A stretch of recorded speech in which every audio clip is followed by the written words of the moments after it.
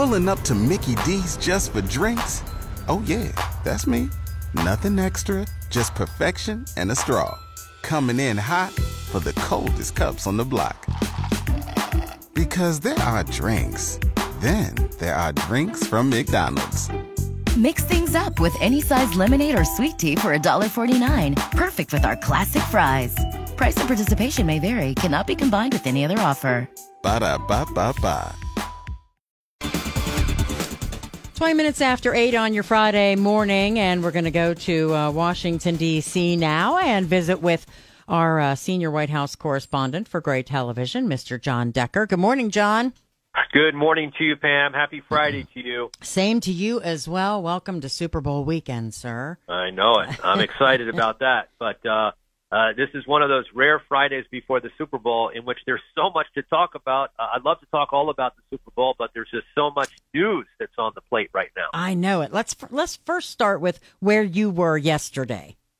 Well, I was in the U.S. Supreme Court for oral arguments concerning that case emanating from Colorado, the decision by the Colorado Supreme Court to remove Donald Trump from the election ballot there. I was in the Supreme Court for all 2 hours plus of oral arguments, and I really got a feel that the Supreme Court is likely to overturn that decision by the Colorado Supreme Court and do so very quickly as well. You're going to have liberals joining with conservatives in overturning this decision. They are very uncomfortable.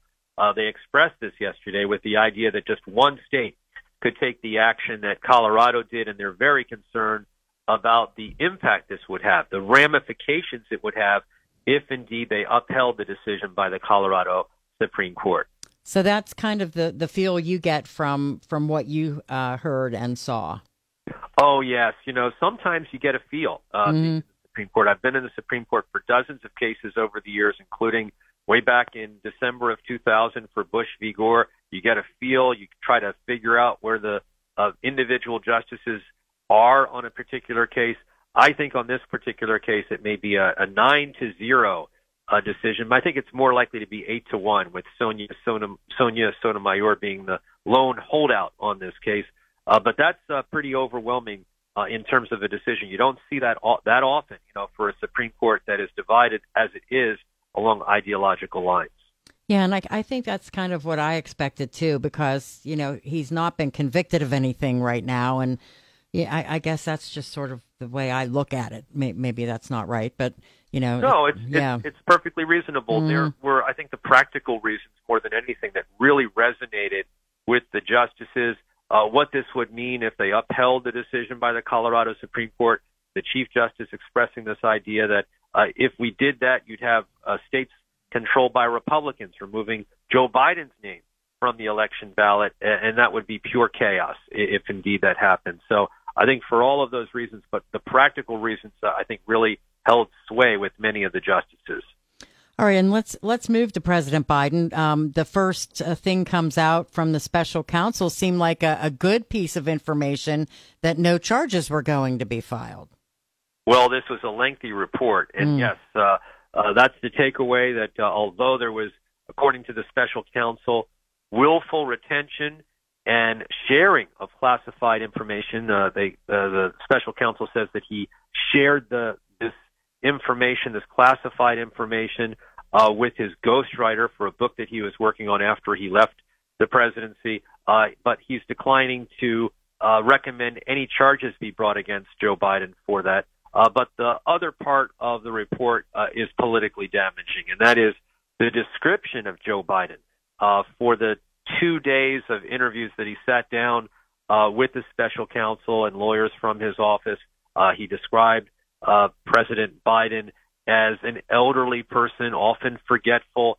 This goes to a narrative that has really, I think, hurt President Biden as he campaigns for re-election. And now you see the White House starting to do damage control. He had a press conference. I guess you can call it that. To me, I think it's more like an event, because he had a statement that he read and then took a few questions, shouted questions from reporters. But I don't think that event last night helped out the president in any particular way as he campaigns for re-election. Yeah, that was very interesting. And like I said, it started out like it was a good thing because no charges were being filed, but it sure took a complete 180 and went the other way for him.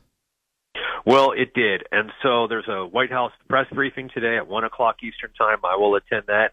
I think, damage control that will have to be done by both the White House press secretary as well as the spokesperson for the National Security Council. The president also making some remarks about the war that's been going on in the Middle East, Israel and Hamas, saying yesterday in his brief remarks that Israel's reaction to what happened in its sovereign territory with the killing of so many Israelis by Hamas has been over the top. That's the phrase that he used, over the top. So he's going to be asked, there are going to be some questions asked of the White House spokespeople today at the White House press briefing about that comment as well.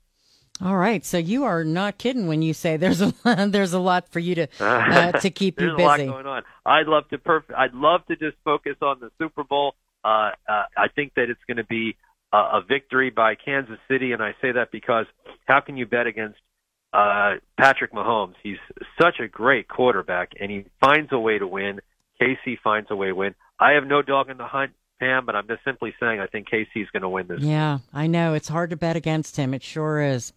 Well, we'll find out, and we will have a chat with you again on Monday, sir. We'll talk on Monday. I look forward to it. Thanks, Pam. Have a great weekend. Talk to you then. Bye-bye.